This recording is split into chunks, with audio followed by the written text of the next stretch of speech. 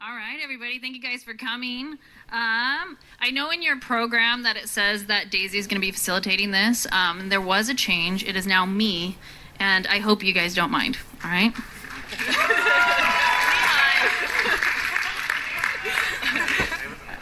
All right, guys. And then, so I'll introduce myself. I am Michelle. I'm a Starbucks partner in Mesa, Arizona.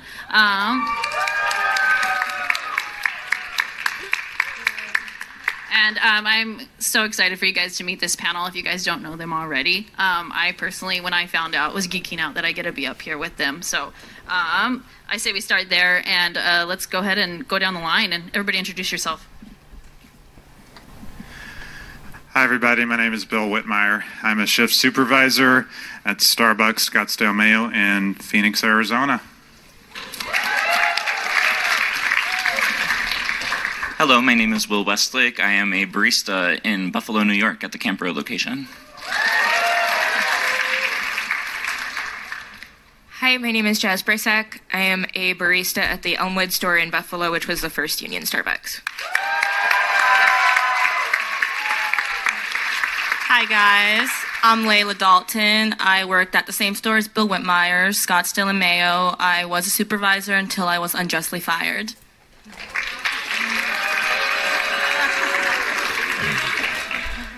Hello everyone, my name is Lydia Claypool. I'm a shift supervisor at the store in Overland Park, Kansas. I was recently reinstated, but yeah, fired partner as well.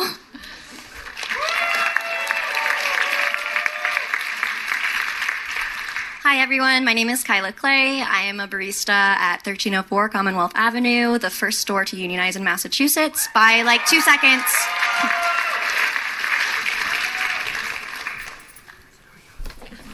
Hi, I'm Mason Boykin. My pronouns are he, they. I'm from Jacksonville, Florida, the San Jose and Ricky Drive location.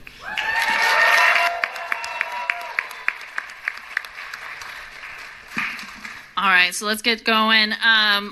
I'm sure quite a bit of you guys know the Starbucks Workers United and the movement, right, that Starbucks is unionizing across the country.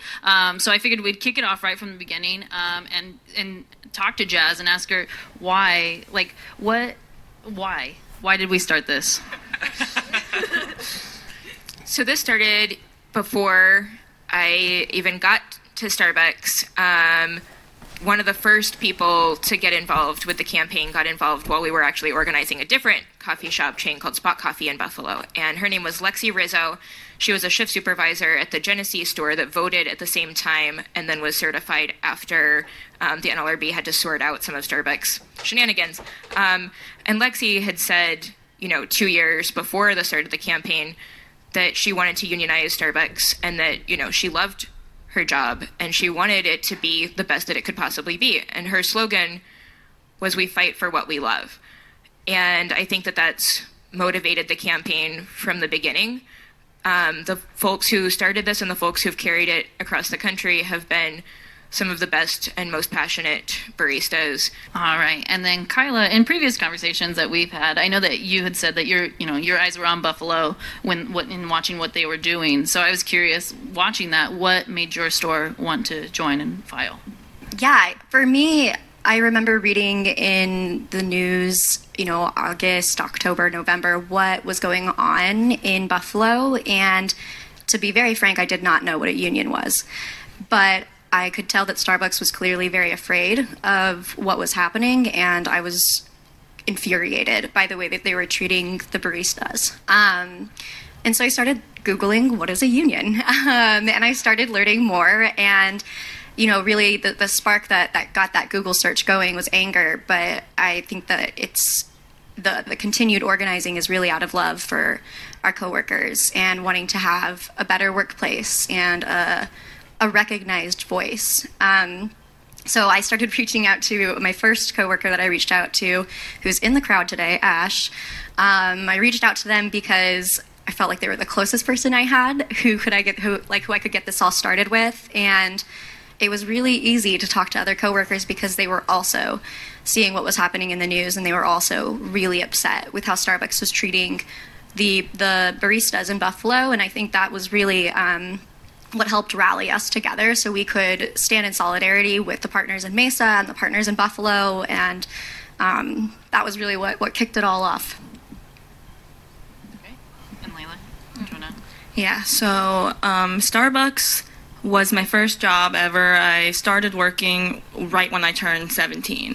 And let's just say from the start, I was thrown in on the floor. I didn't know what was right, what was wrong, and I mean, my first manager went on a trash run and never came back. So, yeah, literally never came back. And I was a minor. That was my first 10-hour shift, actually, which, according to Starbucks, they care about their partners, their customers, and they say that they would not allow a minor, to not have a lunch, to not go over 12 hours, but they still did that. So, from the start, it's been a rough ride, and I never knew what a union was. I never heard the word union. I mean, I know, you can unite with people, but it wasn't the same way.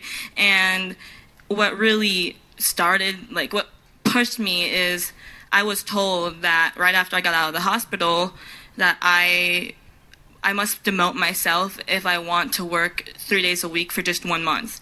And they were making me put my education, my mental and physical health before they wanted work to be first. And I just realized that I deserved a lot more, and that's when my co-leader, who's over here, Bill Whitmire, he came up to me and he's like, we could make a change. There is one thing we can do. Because I kept talking to management. I kept talking to my district manager, and that's when I was like, well, I guess we can start a union because there's nothing else. And I felt like I had to quit because they wanted me to put work before my health, my education, and a part of the reason I'm at Starbucks is I get free school, so it doesn't really make sense. But that's really what pushed me. I just feel like we shouldn't feel that we have to put work first, because at the end of the day, our health, our safety, the wage we get, everything that matters, and they just see us as a body, and I realized that right after I started my union.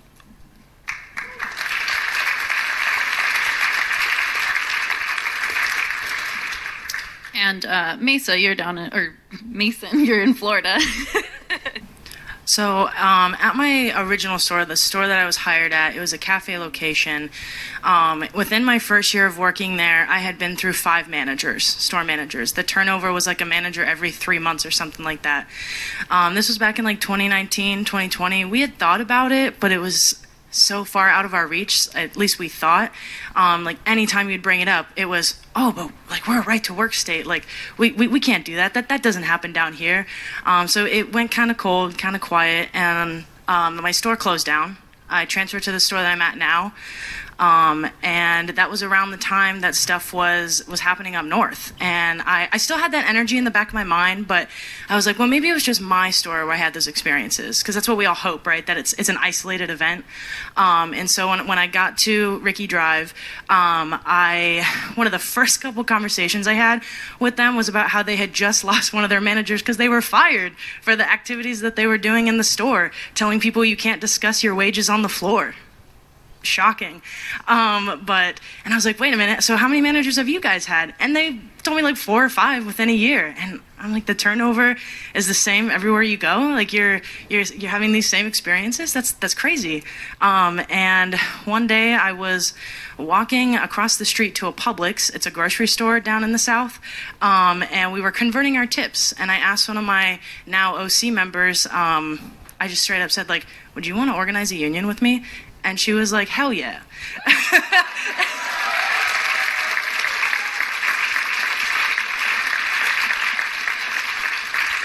I was like, from the South, that right to work mentality, that was something that was really important to me, organizing down there. We're unfortunately bred with complacency, and it's not our fault, right? It's what we're forced and learned in school.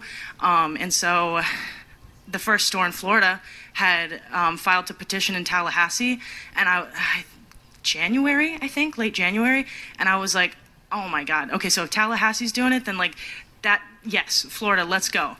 And so just growing the Southern movement has been really important. We've got stores all over Florida, Alabama, the Carolinas and Virginia, so just trying to break that that mentality. I remember a conversation I had on the floor one of the first times. We were spitballing ideas. I was like, "Are you guys familiar with the union? Like, have you been seeing what's going on in Buffalo?"